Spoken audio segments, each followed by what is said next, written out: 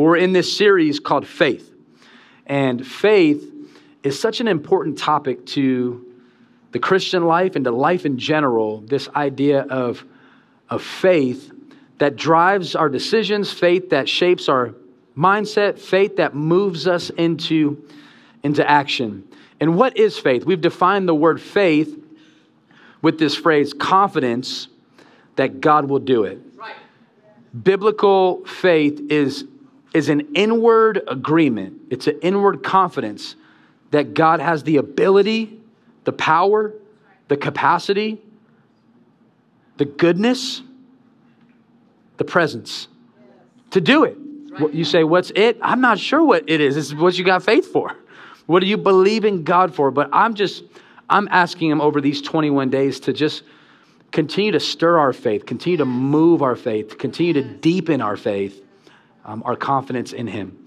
And so what we've been doing is looking at stories in the Bible of people that had an essence of faith, and their story was documented in such a way that we can learn from it today. So I want to invite you to turn with me in your Bibles to Mark chapter 2. If you need a Bible, I want to invite you to put your hand in the air. We'll walk you one down, or we have one on the screen for you. And we're going to read 12 verses of Scripture, a story that for some of you might be familiar. For others of you, it might be brand new. And my prayer is that God would give you something out of this Scripture that you can apply on Monday and on Tuesday and for the next season that we have by faith. So if you're ready, say ready. Ready. If you're hungry, say let's eat. Eat. Let's eat. Let's eat. Father, we got some energy in this room today. I love it. I love it, God. We're ready to eat. We're hungry. God, may we never get more excited about a sporting event than we do about knowing you and hearing from you and watching you and encountering you, Lord. So Holy Spirit, we do ask with faith. Come on, just pray that with me. Just say, Lord, speak to me. Lord, speak to me. Speak to us through your word. In Jesus' name, amen. Amen. Okay, here's what I want to invite you to do. I need some crowd participation for this sermon. Whenever we approach the word they or their, I want you to shout it out with me, all right? Yeah. So when we come across like this word there, they or there, when I get there, I just want you to just shout it out, scare the person next to you. Now don't scare them, but let's go ahead and do it together. Okay, ready? Let's read it. It says, and when he returned to Capernaum after some days, it was reported that he was at home.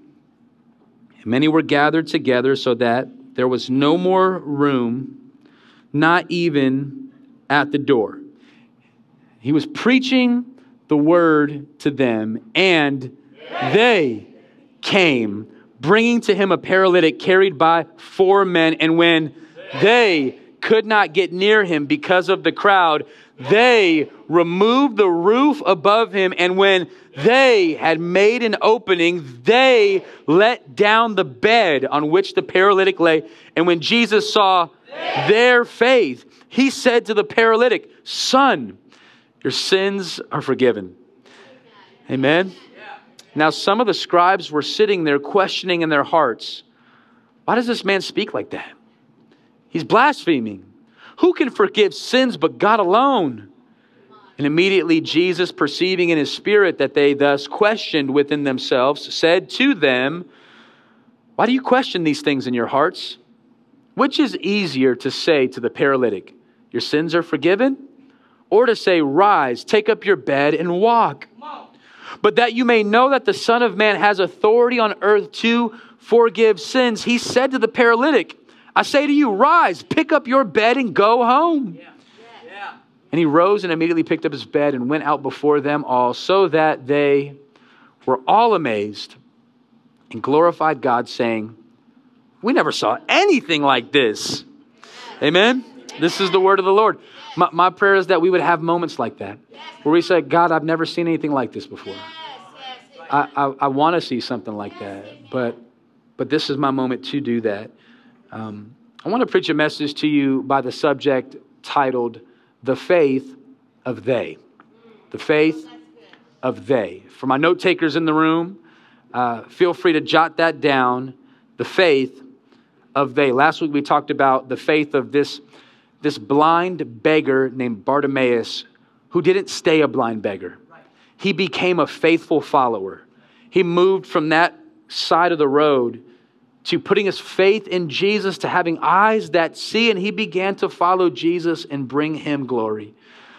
Today we're looking at the faith of they. The faith of they. One thing that I love to do when I read the Bible is I try to put myself into the story. Does that make sense? Yeah.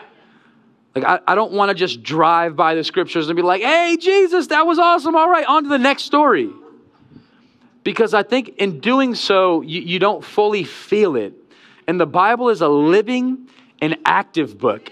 The Bible was not meant to just be driven by, but the Bible was meant to soak into. The Bible was meant to come alive, and you can find yourself even in the stories and see Jesus move in supernatural ways. And I like to go into the room by faith and just kind of be a fly on the wall and watch Jesus move. And I want to see Bartimaeus on the road, and I want to look at the texture of hair, and I want to try to imagine the moment. Come on, amen? Yeah. That's what I want us to do here. I want us to use our faith.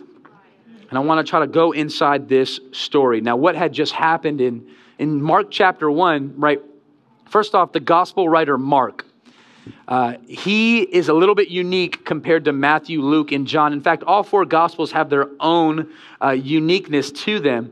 What's neat about Mark is that Mark is kind of like the jam-packed action gospel of Jesus, where all the other gospels have 20 plus chapters. Mark has 16 because he's like, I'm going to get right to it. This is what Jesus was doing. Mark chapter 1 is loaded with content, so much so that Jesus heals somebody, and because the individual didn't listen to the words of Jesus, basically Jesus said, keep it on the low for a moment. But he couldn't contain it. He went out and told everybody. Can't really be mad at him for that. But what happened is Jesus couldn't enter the towns anymore. So he was in a desolate place. And finally, he decides to go back into the public eye. And when he returned, verse 1 of chapter 2, he came to Capernaum. And it was reported that he was at home. He had ventured to somebody's house. We don't know what it means when it says Jesus was home. He would stay in different places. In fact, Jesus said, foxes have holes and birds have nests, but the Son of Man, you don't know where he's going to lay his head tonight. Jesus here enters into somebody's home, and there they are in verse 2. Let's look at the setting. Can we just catch the setting? Let's put ourselves into the room. Mark chapter 2, verse 2. It says, many were gathered together so that there was no more room, not even at the door, and he was preaching the word to them. As I read this verse, I thought, here's what I'm seeing. This is a setting where faith can grow. If you're a note taker, I just want you to catch that. What I notice about just the onset setting, this is a setting, this is an environment where faith can grow. Over the past few weeks, I was preaching on the power of seeds, like Jesus refers to the kingdom of God, and he illustrates that with a mustard seed. But what we learned about mustard seeds is mustard seeds can only grow to the level of environment that it's around. So if a mustard seed is not planted in the right space, it'll never grow to its fullest potential. Same with the Christian. This is an environment where faith has the absolute potential to grow. Why? Let me show it to you again in verse 2. Here's what it shows us. Many were gathered together. Ooh, I love that.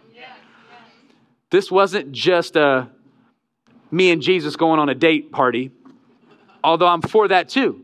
I think that we should have a lone, private, intimate, personal relationship with the Father. We should spend time with God in his word.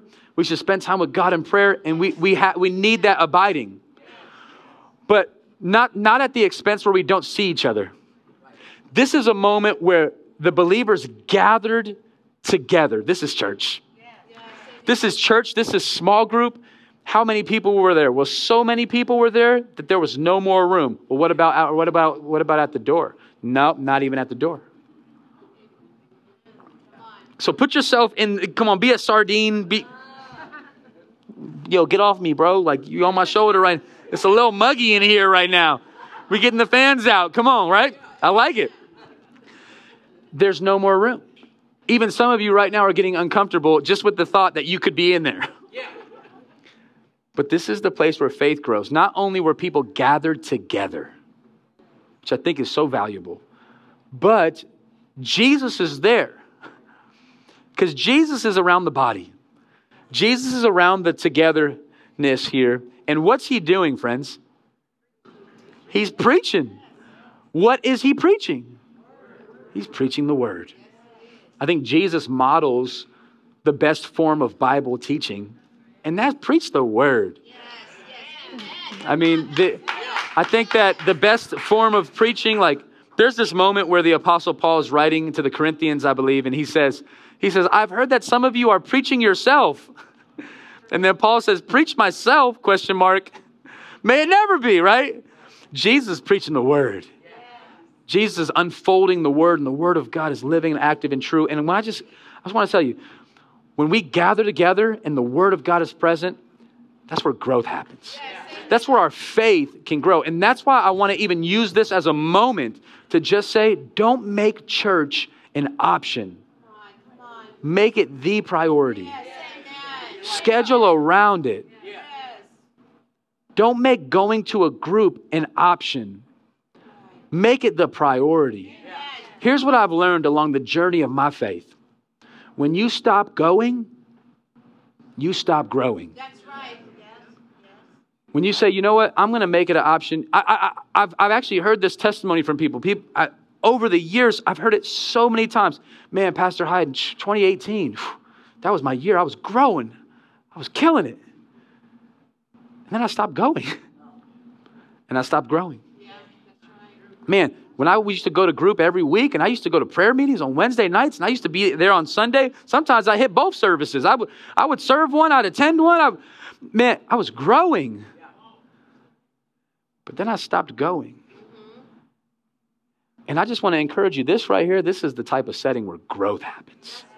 Lord, put me in that setting. I want to be a part of that.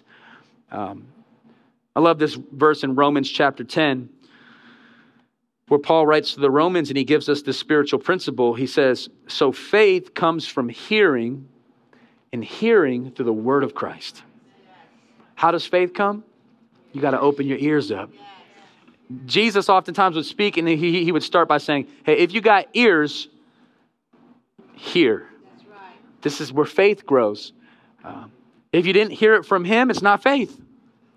If you say, hey, today I'm just moving by faith, but you don't got a word, you might be moving in your own word. You might be moving in your own strength. Faith comes from hearing.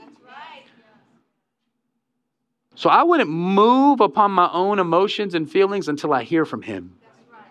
That's why it's important to be in the word. That's why it's important to go to church. That's why it's important to go to a group. That's why it's important to hear his voice. Amen. Come on. I love this right here. This is an environment where faith can grow. Let me give you the second point of the sermon here today. I think it's very valuable to catch this principle. This was a small group filled with faith.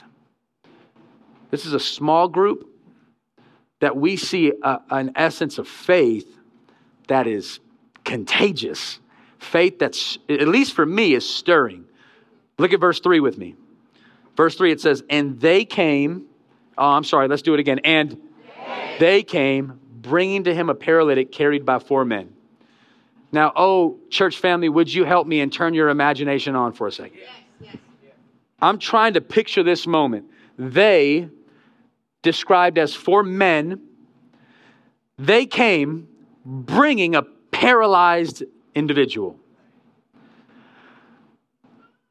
If this were a show, if this were a movie, imagine one of those shows that's like this one scene has like the house and there's Jesus and he's unfolding and preaching the word, and it is so jam-packed that people can't even get in the door. And then maybe it's like into a different scene and you see these 4 guys. Can you picture them? And what are they doing? They got an individual, let's just say an older man.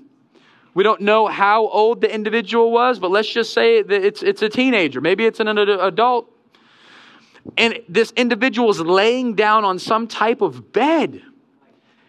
And here is this small group, 4. 5. This is the starting 5. 4 and a paralyzed man. Walk down the street. And they're on their way to King Jesus. Here's what I wrote down in my notes. Lord, get me some friends like that. I need to find some people that will carry me to Jesus when I don't feel like it. We don't know much about the paralytic. It doesn't give us a ton of commentary into this individual and how this person responded. This is just Heiden speculating of what this could have been. This paralyzed person could have been like, put me down. I did not agree to this. I did not sign up for you to carry me on this bed all the way up to where Jesus is. This is kind of annoying and kind of weird and it's kind of painful. And why are y'all doing this? I was cool with it halfway. Now we're getting close. And they said, hey, we're going to bring our friend to Jesus. Yeah. We have faith for our friend. He may have stopped believing. We're going to believe for him. I'm going to bring somebody who has a need to Jesus. I love all of the different stories that I've heard of people who found somebody that was in need. Listen, don't just speak to people for random sake. Speak to people's needs. Here's why I want to invite you to church. Here's why I want to invite you to Jesus. He's got what you need. The Samaritan woman was thirsty. She was on her 5th marriage. She was trying to figure out how to find value in codependent relationships. And finally, Jesus said, that's not what you need. You need living water. And what did she do? She went back to her hometown and she brought everybody to Jesus. How about God can use anybody? Amen. God can use you. He used 4 men who had faith to bring their paralyzed friend to Jesus. One of the reasons why I love small group, we call them charge groups, is because it's in the charge group that you get around a smaller amount of people that you can do life with in such a way that they could be the voice that could help you get back to Jesus. Find this paralyzed man. We don't quite know what's happening here, but I love that they demonstrated faith. Like this Pastor Heiden, I don't always get it right on this. I still am asking the Lord to grow my level of compassion, grow my level of love. I might be like, if I got a message on my watch and it was like, yo, Jesus is at this house and he's preaching the word. You better get here. I might look at my paralyzed friend and be like, hey, you chill out. Here's the remote. Here's like a DoorDash phone number.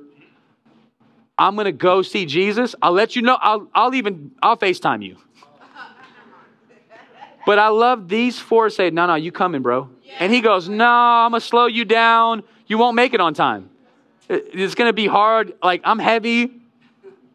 We don't have a bed. He goes, we're going to take the whole bed. What? Give me that type of circle. Now, you today might say, hey, Pastor Heiden, honestly, I don't have those type of friends in my life. And I would say, I understand, but why don't you start by being that friend? If you turn it around and you say, hey, I don't have it, but I'm going to be it. I'm going to be that person for somebody. This semester, from September to December of 2023, I'm going to be that friend. And you just start to ask, what does that look like for me? The third thing I see as I study this passage is I see a radical demonstration of faith. The faith that's demonstrated in this text is mind-blowing. I mean, faith is on display here in a way that Lord, whoa, look at verse 4 with me. I want you to try to imagine this. Come on, help me out with the theys. And when they could not get near because of the crowd, they left and went to Chick-fil-A. Oh, my bad. I was on the wrong translation. When they could not get near him because of the crowd. All right, so let's envision it.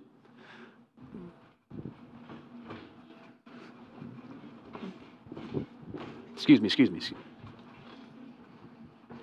We ain't getting in. Jesus is like on his 3rd point.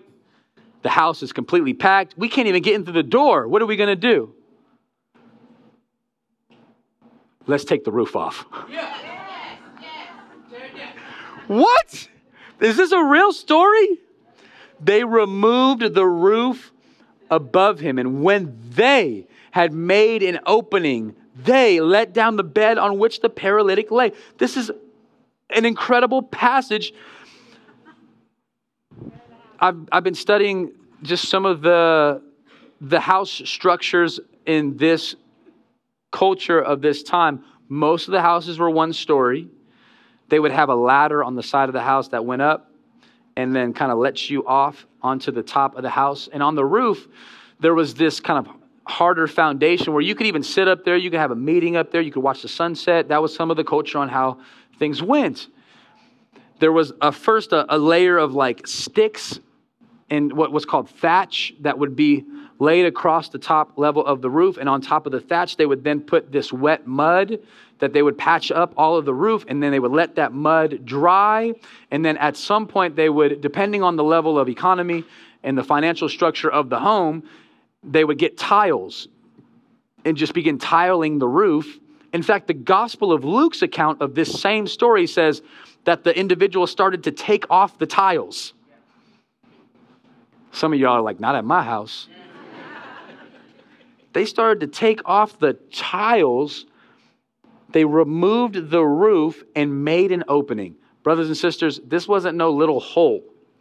Like, how did they lower him? Like, I don't think they were like, we're going to just drop you down here, bro. I think that they had to make a big enough opening where they could actually bring down a bed.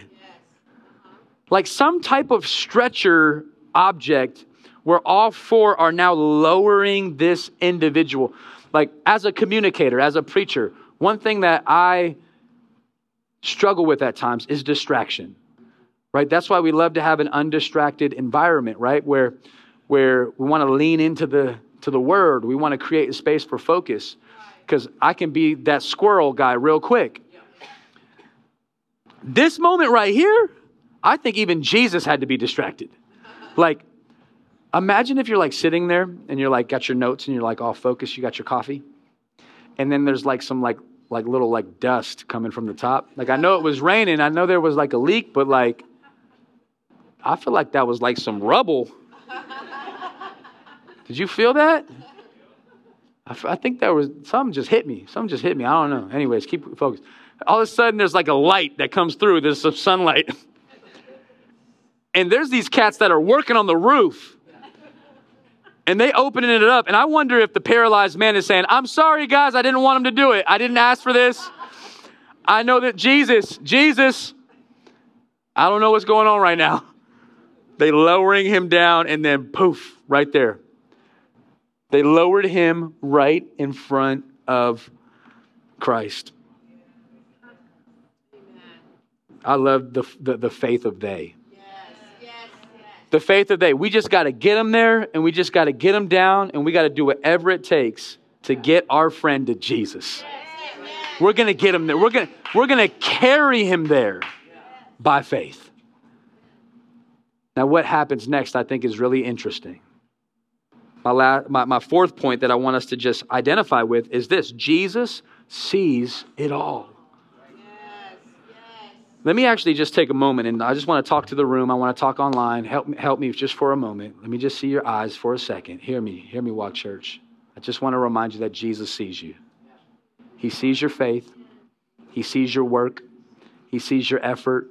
The prayers that you're praying privately, he sees them. He sees you driving. He sees you maneuvering. He sees you in your worship with him. He sees your sin. He sees your struggle. I just want you to know that he sees it all. This next text is a good reminder that our Lord sees. One of my favorite names for God is the God of El Roy, the God who sees. The God who even saw a lady named Hagar in the book of Genesis on her thirsty, even feeling like a death season for her and her son, called out upon the Lord and gave him the name, you are the God who sees me. The same God who sees in Genesis is the same God who sees in Mark. Look at Mark chapter 2. Look at this verse with me. Verse 4. In verse 5, when Jesus saw, come on, say it with me. I would imagine that it would say when Jesus saw the paralytic's faith, when Jesus saw the man on the stretcher. I mean, the reason why I'm implying it wasn't necessarily him driving this is because when Jesus saw their faith, when Jesus saw the faith of the four, he looked at the paralytic. I just see Jesus go like this.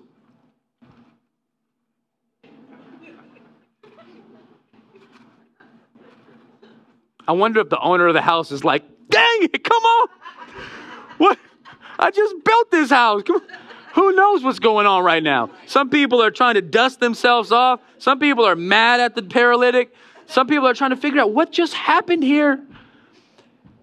Listen to me, Walk Church. Listen to me. Jesus saw their faith. And he said, you guys got so much faith. You're so confident that if I could just get him here, he'd be healed. If I could just get him to Jesus, something would happen. Jesus looks at the paralyzed man, and what's the first word he says? Son. That's a whole sermon in itself right there. Yes, it is. Whoa. Jesus says, son. What a word. He does not say sinner. He does not say paralyzed man. He says your sin is not going to be your identity. Your circumstance isn't going to be your identity. You're a son. Your sins are forgiven. I can't think of a better phrase to hear from Jesus than child, son, daughter. I can't think of a better word from the Lord than to hear this. Your sins wiped away. Gone. Forgiven. Nothing better than feeling forgiven. Here's what I want you to do. In Christ, I just want to paint this picture for you for a moment. What if that Jesus, what if this Yeshua walked into this middle school cafeteria and walked right up to you right now and put his hand right on your head and he said, son, daughter, your sins are forgiven. Wouldn't that be encouraging? Listen, friend, that's what we believe. That's what he has done for us. That is the good news that we hold on to and stand. I hope you don't come in here thinking, I better do enough good stuff to hear that. You have that by faith. Your faith alone is what Jesus has identified with, that you believe that in him you are forgiven by his blood and his cross and his righteousness. In a moment, we're going to open up these communion tables on the left and right side and in the back. When you approach this cup and when you open it up and you eat this little wafer, remember his body broken for your sins. Remember his blood. This juice represents the forgiveness found in the blood. Amen. Hear his voice say to you, son, your sins are forgiven. Daughter, your sins, you know those things that you don't want anybody to know about? You know that you did the thing that you said you wouldn't do again? You know your argument with the person that you said you weren't going to argue? You know you watched the thing? You know all that? You're forgiven. Not by what you've done, but what I did on the cross at Calvary for your glory. Jesus has done it. And so today I want to encourage you to just be free into his forgiveness again. How about Jesus knew more than physical healing, he needed spiritual healing. More than just having his legs and his arms strengthened. What he needed was to be forgiven. I heard this quote recently. It came from a psychologist who said, most people that I deal with really are not struggling with mental illness. They're just struggling with self-guilt.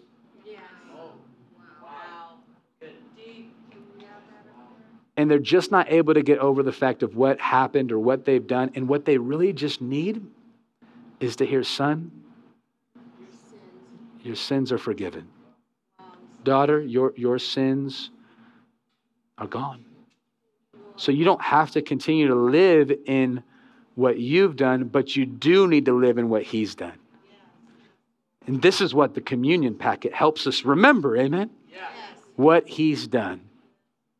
How does this story conclude? Well, I think that it's also really neat that people ask this question, and there's a murmuring in the house, and there's all types of different vantage points. One is from the paralytic who's forgiven. Another is from the friends who brought him there, and they're exhausted. Another is from the people that are, and then there's the scribes.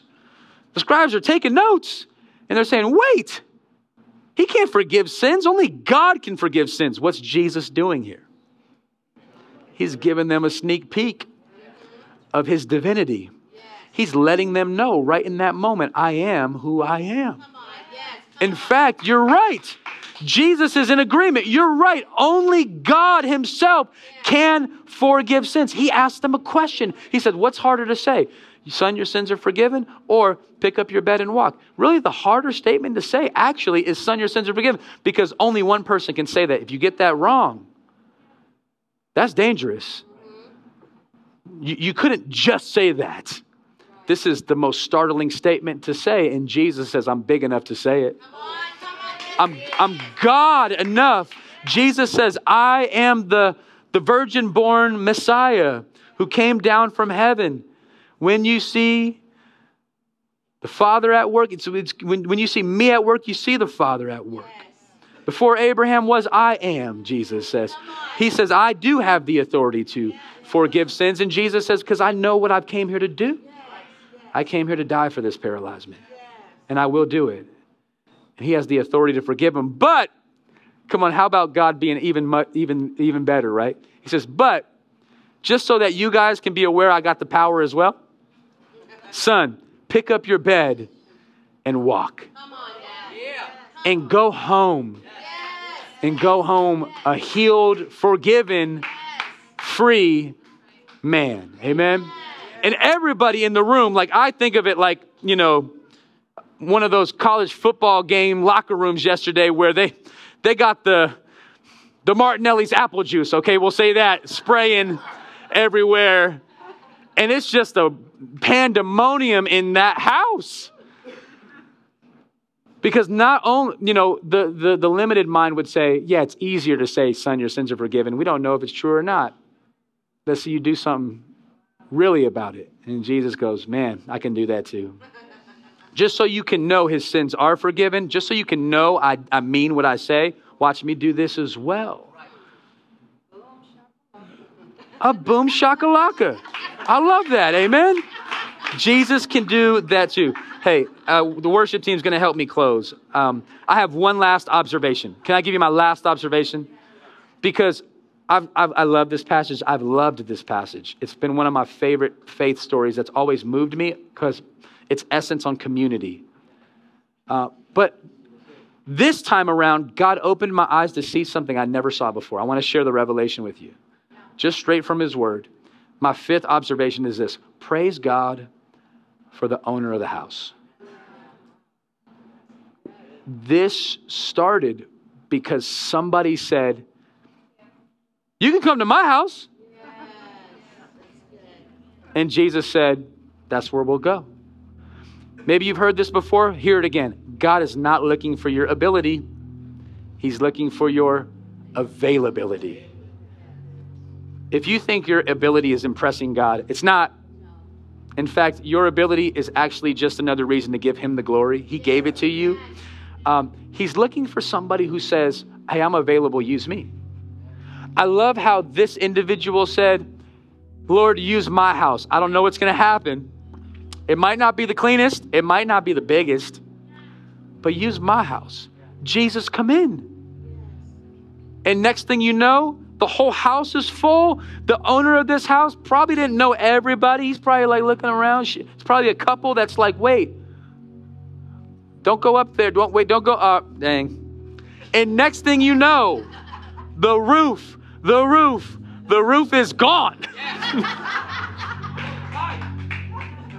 Two questions. Can I give you some reflection thought? Two questions of reflection. Reflect on this. Help me. How did the owner of this house feel in the short term? Honestly, come on. How did the owner of the house feel in the short term? Angry. He was mad. In one of the service, somebody said, get out. Somebody said insurance. Somebody said, y'all need to fix it. Somebody said, big mad, hot, frustrated. I've heard every single word of those. Now let me ask you this question. How did the owner of the house feel in the long term? Praising God. Glorifying God. What else? What else? Blessed? Grateful? Honored? Glad he did? Favored? Hey, for the rest of his life, he got to say, that was my house. Hey, have you ever heard the story about the paralyzed dude? He now works at 24-Hour Fitness? Yeah, that guy. You know his story? That was my house. In fact, it was my roof. That I bet you this person got like a snapshot Polaroid photo, framed it of just that day. That was at my house. And you know, my feeling moved from angry, frustrated, how dare they, to a prayer. Can I give you the prayer? I wrote this prayer down. I want to give you the prayer. This is Heiden's prayer. I'll put it up on the screen. God, use my house. God, use my house. God, the thing that you gave me, and I know it's deep, and I know it's intimate, and I know it's private, but God, would you use my house too? God, I want to, in the long term, be able to look back and say, God used my house. I didn't just have one of those like rubber zipper clear things over the couch. I couldn't help it. It got dirty. A little kid dumped the apple juice. But God used my house. And in the long term, I'm glad he did. Somebody brought their friend to my house.